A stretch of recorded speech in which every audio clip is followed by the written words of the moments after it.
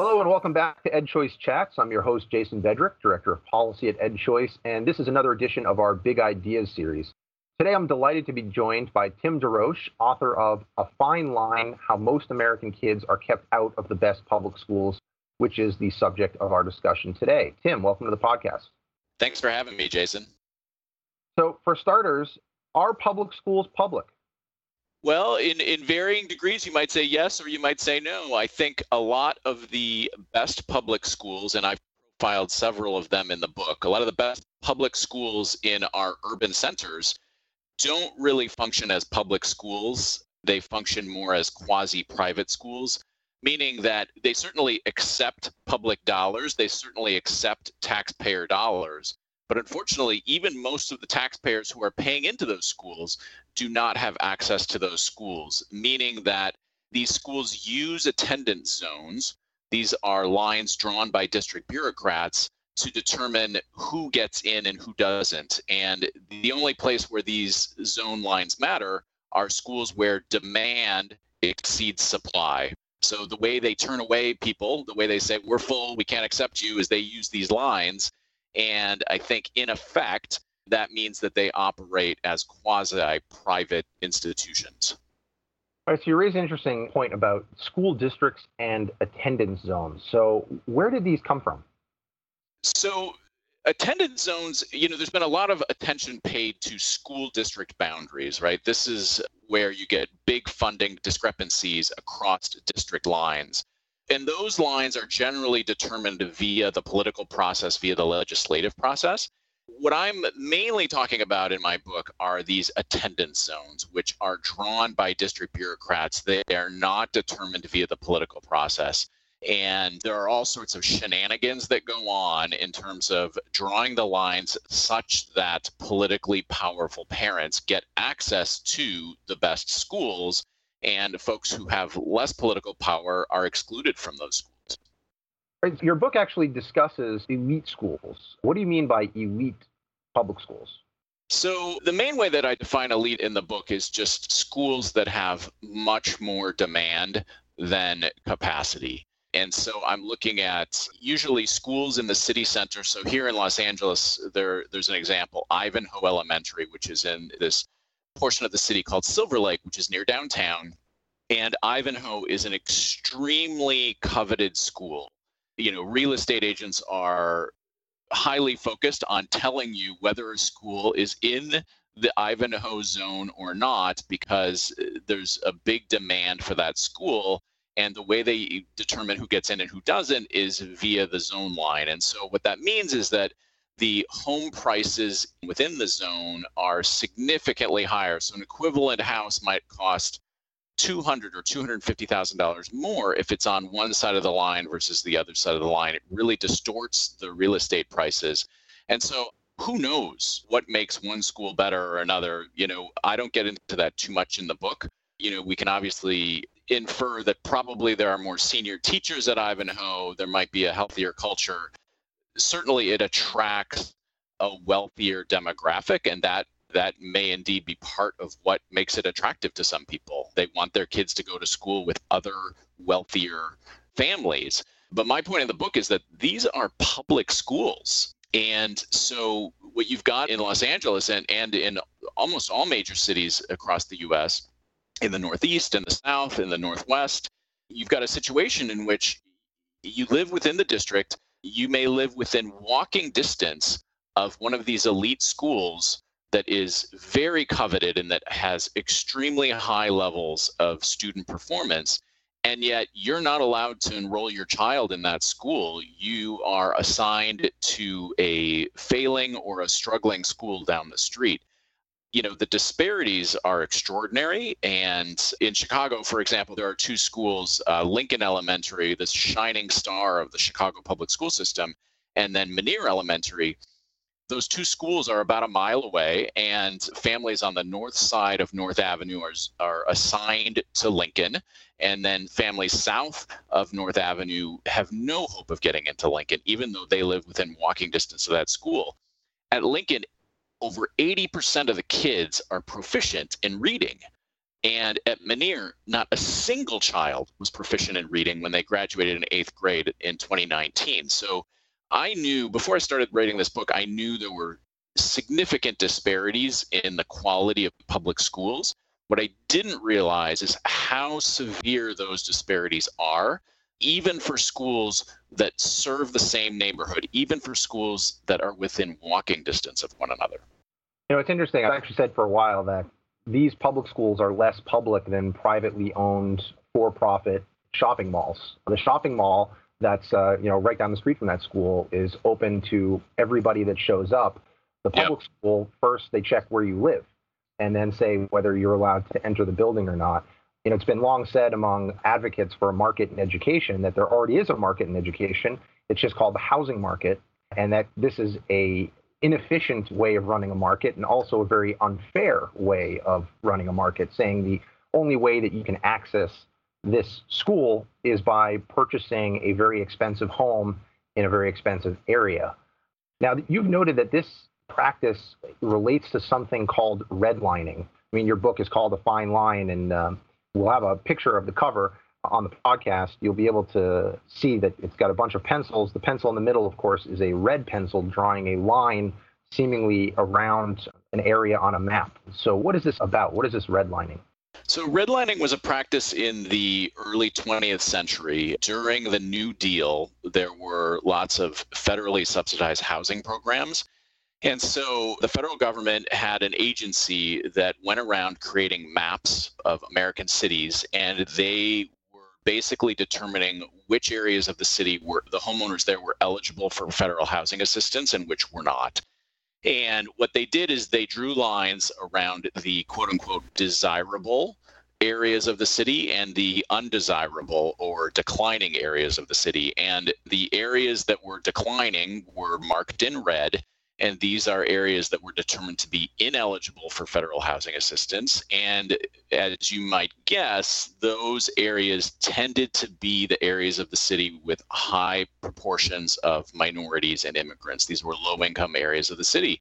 And so basically you had the federal government determining that we're going to subsidize homeowners who live in the place, in the nicer areas. It was basically a way of hiding the racist intentions of the policy. I was recently in a discussion with somebody from the Brookings Institution, and the idea of redlining was brought up, and they sort of poo-pooed it. They said, no, this is something that, yes, it was terrible, it was discriminatory, but this is something that happened in the past, it's been addressed, and it has no relation today to district school boundaries. And do you agree with that assessment? I do not. So one of the biggest things we found, one of the most surprising moments in my research for this book, is that we started taking these attendance zones, which are basically maps. They're hard to find. The districts often don't want you to find these maps because they don't want people knowing that they're excluded from schools based on where they live. But if you take the attendance zones for many of these highly sought after schools in the urban centers, you can find that the attendance zone matches in some way, not exactly, but approximately matches the desirable areas marked on the redlining housing maps from the 1930s. And those zones still exclude the surrounding areas, which still are predominantly immigrant and minority.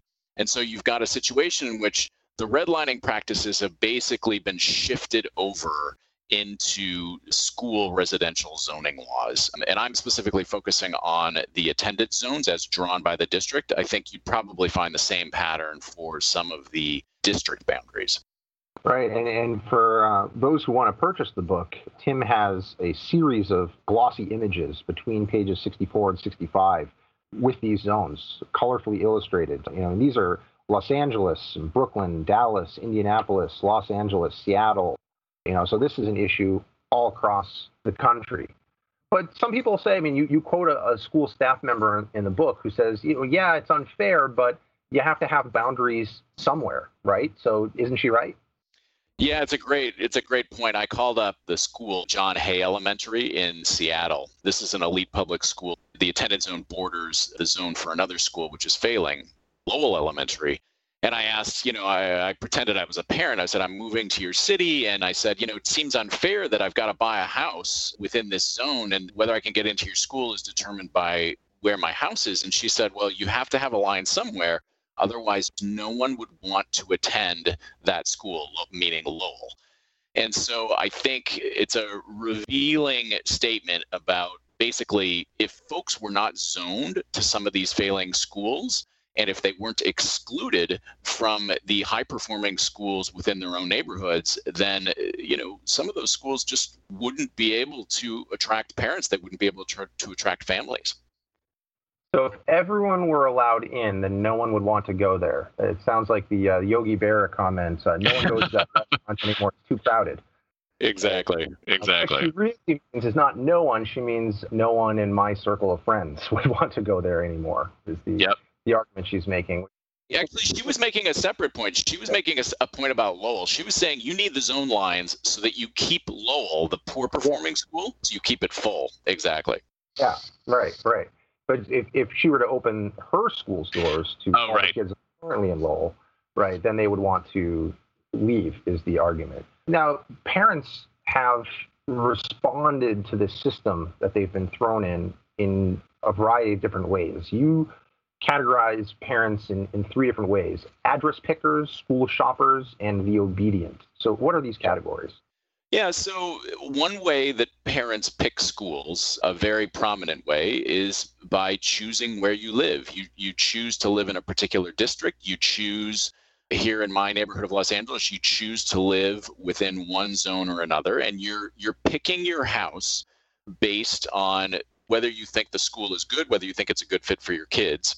Secondly, there's a second category of folks who don't play that game and who say, okay, but I'm going to still shop for the best school. Like, I'm going to look for a private school. I'm going to look for a charter school. I'm going to use open enrollment policies at the district to find a public school that I think is a better fit than the one that I am zoned to. These are typically people like my family who I chose my house based on, hey, I want an affordable house, and I was unwilling to pay the $250,000 premium to be in the zone for the elite school in the neighborhood. And so my family is forced to kind of figure it out and look for other options. And then the third category is the obedient, right? And this is over 50% of the American population just kind of reflexively buys a house and then attends the school that they've been assigned to by the government. And this includes people of all income levels, includes wealthy people who buy a house in the suburbs and just assume, hey, I bought a house near a bunch of people who share my values. I'm going to send my kid to that school. I'm going to assume it's a good school. They don't think too carefully about the quality of the school or about whether it's a good fit. It also includes people in the inner city. It includes poor people, single moms who are working two jobs and don't have time to shop for schools and don't have time to navigate these complicated enrollment systems, these open enrollment systems within the district. And so my argument is that a lot fewer of American parents should be in this category of the obedient.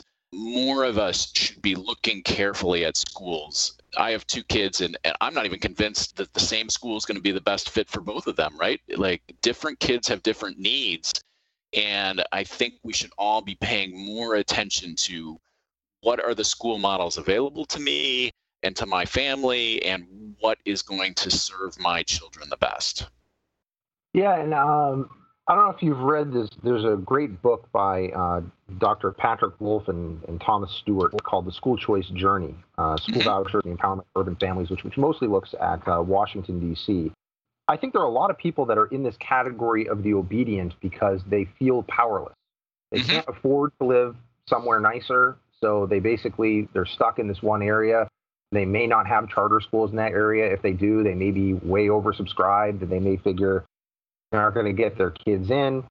But what he found, or actually they, I should say, Wolf and Stewart, was that when families actually had choices, they became more active participants in their child's education, and in particular in choosing their child's education, which is interesting. But to go back to these address pickers and school shoppers, you note in the book that there's actually a whole industry of consultants that have emerged to help families find either the right address or even, wherever they live, find the right school. So can you tell us a little bit more about these school shopping consultants? Yeah, these are usually they think of themselves as public school admissions consultants, and they've sprouted up in a number of big cities. I talked to one in Los Angeles, I talked to one in Chicago, and a couple in New York. And basically, these folks, their target audience is really middle to upper middle income folks who don't live within these coveted zones. And so they don't have privileged access to these coveted public schools. And so they've got to navigate these different systems to try and find another option for their kids. And so these folks take a fee from parents and help them navigate those systems. They're complicated systems. I've been working in education for 20 years now. And frankly, the LA Unified systems that my family has to deal with, they're complicated. They're not easy to understand. And so hiring an expert to help guide you through that process is very valuable. And what I would say is the problem is that poorer parents can't afford to hire these folks, right? They're just in a more difficult spot. And these folks really don't target poorer parents for precisely that reason. And so they're serving an important function, I think, and they have insights into how the system works that nobody else does, right? Because they're seeing these admissions processes over time. They're seeing who gets excluded over time, and they can see that the system is tilted towards the politically powerful. And so for those who can't afford the consultants and can't afford the fancy homes in the ritzy areas, but still want to enroll their children in a high quality school, what are they doing? You noted some very interesting, creative, and maybe perhaps not even legal ways that these families are getting their kids into better schools. Sure. So one thing I'll say is that some of them are school shopping anyway, right? They are navigating these systems without any help. Some savvy low-income parents do this on their own, and they fill out all the paperwork, and they get in the lines, and they research all these different systems, and they figure it out. And for those people, I have a tremendous amount of admiration. Some folks decide, and I would say this goes up and down the income spectrum, right? Some folks decide, hey, if this is how the game is played, if they're going to restrict access based on where you live, and I can't afford to live in those areas, I am simply going to lie about my address. And I frankly have very little judgment of those folks. I've talked to wealthy parents in Malibu who did this to get their kids into Santa Monica High School, even though they weren't zoned for that school. I've talked to low-income parents who did it. The one big difference is that when low-income parents do it and when they get caught, they are often prosecuted. Sometimes they are put in jail, right? When higher income parents do it, that's a very, very unlikely outcome. And you don't hear about that kind of thing happening. They might be kicked out of the school, but they aren't put in jail. And I will say, it's important to note here that the folks who are being prosecuted and put in jail for lying about their address are usually lying about their address because they crossed a district boundary. So they weren't crossing an attended zone boundary, they were crossing a district boundary. It's a little bit different legally. I mean, morally, essentially the same. They're trying to access what is supposedly public education, and they're being accused of stealing a public education.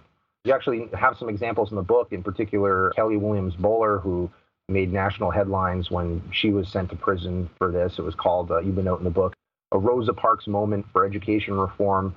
But I mean, how widespread is it? How often do we have families where parents are being imprisoned for trying to get their kids access to a better education? And how are the districts catching them? Well, it's hard to know how prevalent it is. It's not something that people openly admit to in a survey, but I think if we all think about our own experience, I certainly know multiple families who've done this, who've lied about their address. And when I started talking about this topic at cocktail parties, when I was researching the book, and at dinner parties, right, everyone's got a story of, oh yeah, my parents did that. Oh, my neighbor did that. We did that with our children, right? Everyone has a story. I think it's very widespread. I think it's woven into the fabric of American life. The school districts, in response, have set up systems to catch these folks, right? They have hired private investigators to spy on kids as they come out of school, and then they follow them back to their homes. We've got this great quote. I found an article written by a private investigator saying, we take a lot of these contracts. Here are the best practices for spying on kids as they come out of school. Use a female investigator if, people are going to ask a lot fewer questions if they see a woman taking pictures of children than if they see a man taking pictures of children. Use a telephoto lens, crazy stuff. And some of the districts have set up tip lines, right? If you know of somebody who's lying about their address, call the anonymous tip line. It really shows how Soviet, in a way, our public education system has become, because those types of policies are very similar to what you saw in the Soviet Union and East Germany, the Stasi, in terms of getting neighbors to turn on neighbors. And you don't need that. If the schools are open to everyone, then you don't need these types of systems. Yeah, I mean, you even detail that, and sometimes school officials will show up at the house and then they'll ask the children, where are your clothes? Where are your toothbrushes? So that the kid will slip up and say, oh, my toothbrush isn't here. And, oh, okay, well, now we know that you're stealing an education. And so here we have public officials using tax dollars to prevent low-income families from getting access to a higher quality public education. Yeah, that I spoke to one woman who works at a public school district in California, and she said she conducts home checks on homeless people, right? She tries to confirm that they're parking their car or they've pitched their tent within the right zone, right? It makes no sense. And I think when you look at these policies through this prism, you start to see how wildly weird these policies are and how counterproductive they are. All right, but no problem. So we just enact open enrollment. Most states now have some sort of open enrollment policy, so problem solved, right? Yeah, I wish that were true. The open enrollment laws on the books are riddled with loopholes. So here in California, there is actually no state statute that requires the district to draw attendance zone boundaries, except in the open enrollment law. And the open enrollment law says that within a district, a child has a right to attend any school within that district, right? Which I can get on board with that. That's they're a constituent of this democratic entity, right, called the school district. They have a right to go to any one of those schools. Problem is that they took the politically expedient route and they added an exception, which is that except they cannot displace any student who is zoned to go to that school. And so with that exception, ironically written into the open enrollment law, California guaranteed that these elite public schools would keep out the vast majority of kids who want to attend. They guaranteed that parents would respond to the policies by crowding in to the coveted zone. They guaranteed that, therefore, the housing prices in those zones would go up. They guaranteed that, therefore, over time, the schools in the neighborhoods would become more and more divided along class lines. And because class in this country is correlated with race in many cases, you get schools that are within pretty diverse neighborhoods that are not diverse at all. And you get very strong racially divided schools, even within urban public neighborhoods that are relatively diverse at the macro level. I don't know if you've seen this, but Matt Ladner, who is now at the Arizona Charter Schools Association, but has had a variety of posts over the years, he likes to point to two different charts, really maps. One is a map of Ohio, which has open enrollment policies, and another is a map of Arizona. And in Ohio, you can see that if you shade in green the districts that participate in open enrollment, because they don't all have to, but those that opt in, most of the state is green, but there are these donuts of gray where they are not participating. Now, those donuts happen to be all around Columbus and Toledo and Cleveland and basically all the urban centers. The suburban districts say, no, we're not participating. But then once you get like a half hour, 45 minutes outside the city, they start participating again. Whereas in Arizona, the entire state is green. But Matt points out something interesting, which is it's not because Arizona has a law that says every district must participate in open enrollment. It's really because they have a very high choice environment overall. So you have a very robust charter school sector. You've got, more kids are in charter schools in Arizona as a per capita than anywhere else. It's 17%. So you've got a lot of charter schools. You've got the tax credit scholarships, the education savings accounts. And so even districts like Scottsdale, which is sort of like our, Beverly Hills here in Arizona, participates in open enrollment basically for economic reasons. The reason is that they had anticipated a certain amount of growth. A lot of families decided they were going to go into charter schools instead. You've got tons of empty seats, and they need to fill those seats. And so they open up the doors, and that means that they're going to accept kids from Phoenix and other areas that can't afford to live in Scottsdale, but they're now getting access to a Scottsdale education. Well, and it's a good point. At a certain point, there's a tipping point in which parents start to be much more active in these decisions, and schools and districts start to think very differently about how to attract students and families. And often that has a very, very beneficial impact. I'll point to one example where that has not happened, right? So in Detroit, the Grosse Pointe Public Schools, a wealthy suburb of Detroit, borders a very poor area of Detroit. Grosse Pointe has had a lack of students, right? So they've had to close some very high performing elementary schools. Those schools are within walking distance of many, many children who would love to attend those schools, right? These are kids trapped in failing Detroit public schools, and they would live within blocks of these schools. But Grosse Pointe has decided not to participate in those open enrollment programs. They've basically said, we would rather close the doors of these high-performing schools rather than admit students who live 3 blocks away. Yeah, and actually, you cite evidence in the book that there are some school districts in Detroit, California, and elsewhere that are lying about the number of empty seats that they have. So why are they doing that? Yeah, well, there are a couple reasons. Number one, these districts love to go to the public and ask for more capital. Here in LA, we're always being asked about a bond measure to increase school capacity. LA Unified does not want the public to know that so many of its schools are half empty, right?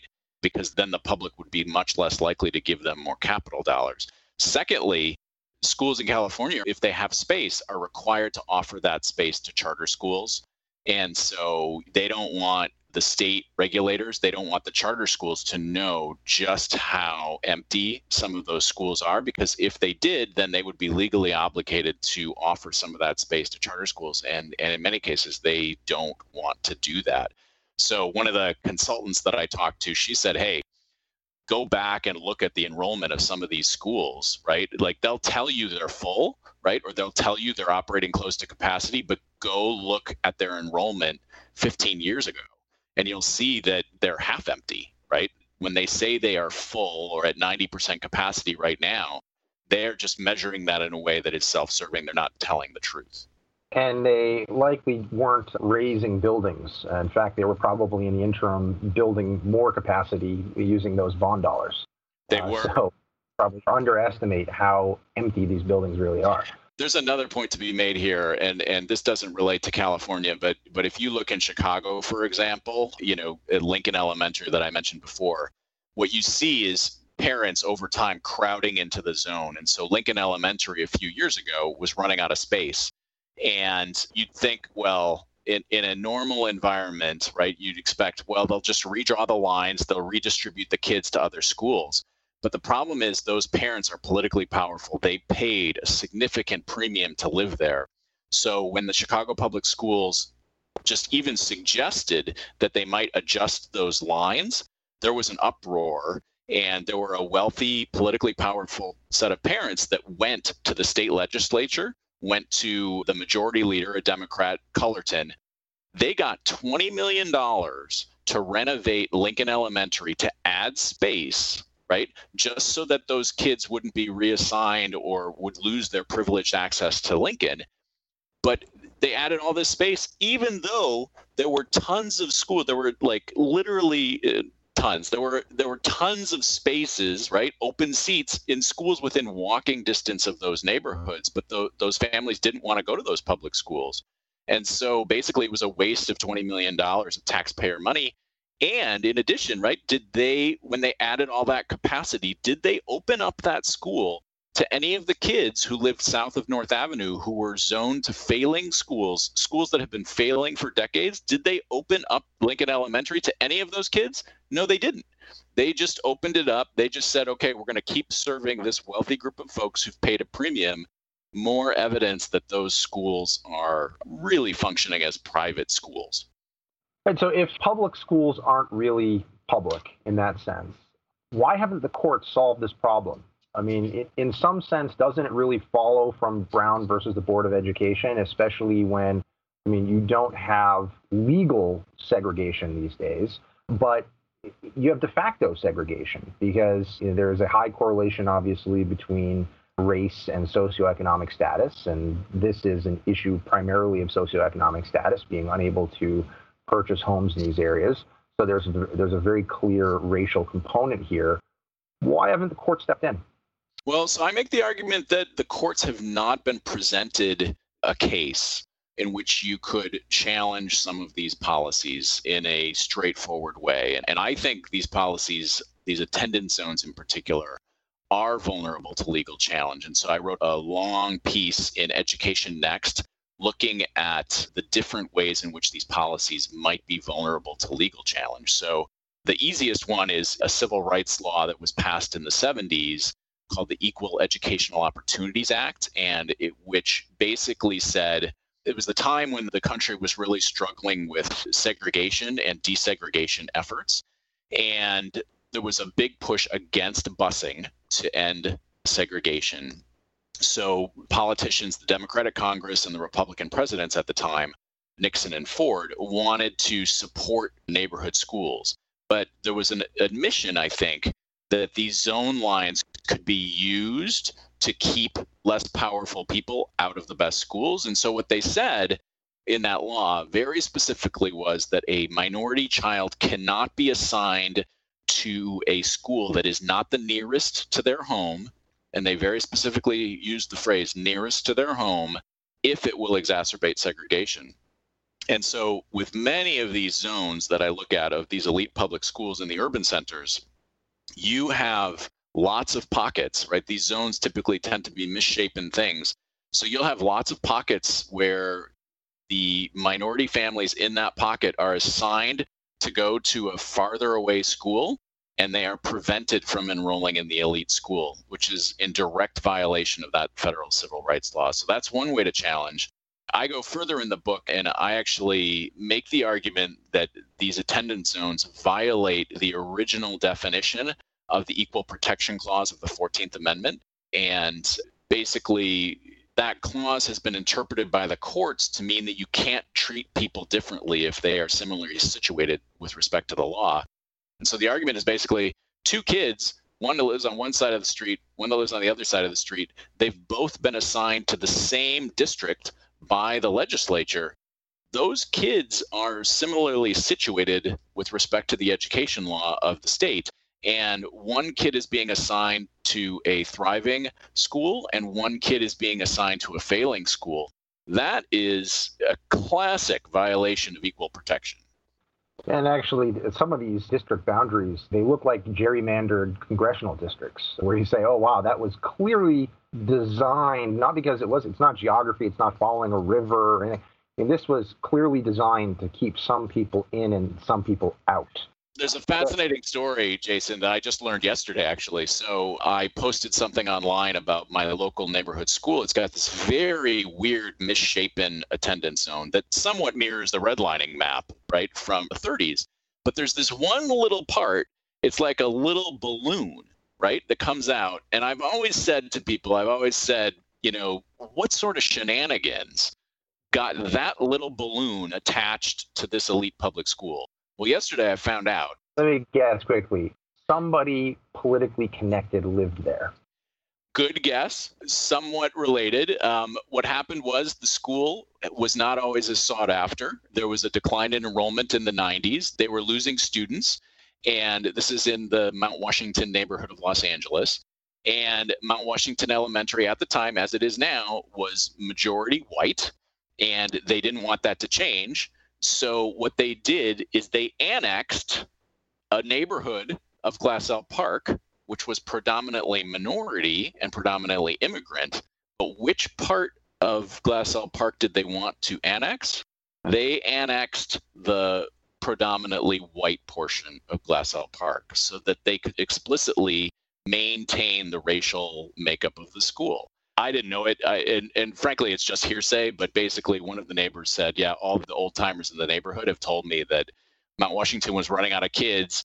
They did not want the school to become more diverse, and so they annexed the closest available white community, right? And this is in a place that is predominantly liberal, right? We live in a neighborhood that is universally proclaim that Black Lives Matter, would universally proclaim that this country needs to end racism. And yet you have the people who go to Mount Washington basically going to a school that has an attendance zone that has been designed. By design, it is meant to keep the school majority white and keep out the minorities who live in the surrounding schools. All right. So in closing, how do we get ourselves out of this mess? So my argument is that, a public school has to be a public school. It has to be open to the public. We need enrollment lotteries. And I'm sure some of your listeners have been listening to Nice White Parents, the serial podcast that looks at one school in New York. And Hannah Jaffe-Walt, the reporter of that series, comes to a similar conclusion. I don't share all of her assumptions about the system, but I do think she comes out to a similar place, which is that if a public school is going to be a public school, it needs to be open to the public, which means that everyone within that entity, within the district, needs to have an equal opportunity to apply and an equal opportunity to get in. And so if there's more demand than capacity, then the district needs to use a lottery. And we know these lotteries work, right? Charter schools around the country are required to use lotteries. And that's precisely because when they passed the charter school laws, they didn't want the charter school cherry picking which students they would take. Those are public schools. They are bound to take the public. And so I think we need to hold traditional public schools to the same standard that we hold charter schools to. I think the key, though, is that we also need to have policy mechanisms that allow the highly sought after schools to expand. Even if that means taking over some other buildings, having the administration of one highly sought after district take over the building of another. Yes. Likewise with charters. Let them continue to expand. I mean, a market is a system of profit and loss, right? Which is to say success and failure. And the failure part is also important. We hate talking about schools that close down and things like that, but I mean, which is worse, a failing school that closes down or a failing school that stays open for decades and continues to fail kids that are assigned there based on the home their parents could afford? What we really need is those schools to be essentially taken over by other schools that are able to provide a service that parents seek out. Yes. And that we don't have. I agree with that. And I've been accused at times of making a zero-sum argument, right? That there are these coveted spots and I'm saying that these other kids should be allowed in. But to me, it's not a zero-sum argument at all, because what I see in my neighborhood is that the people who buy homes in those coveted places grow very complacent about the rest of the system. They tend to think that everybody should just go to their zone school. Once they've spent their $250,000 extra to avoid going to all the surrounding schools, they then turn around and tell the parents who can't afford to do that, well, just send your kid to the school that I was trying to avoid. And I think until you address that problem, until these folks who are paying for access to these privileged schools, until they are put in the same boat as the rest of us, where they have to compete for slots, and they don't have privileged access and they can't use their wealth to capture a public resource, a public school, they're going to continue to protect their interests. They're going to continue to be an obstacle to reform and an obstacle to the good schools spreading, because they don't have an interest in their good school spreading right now, right? They've got their privileged access. They're perfectly happy having their privileged spot at that school.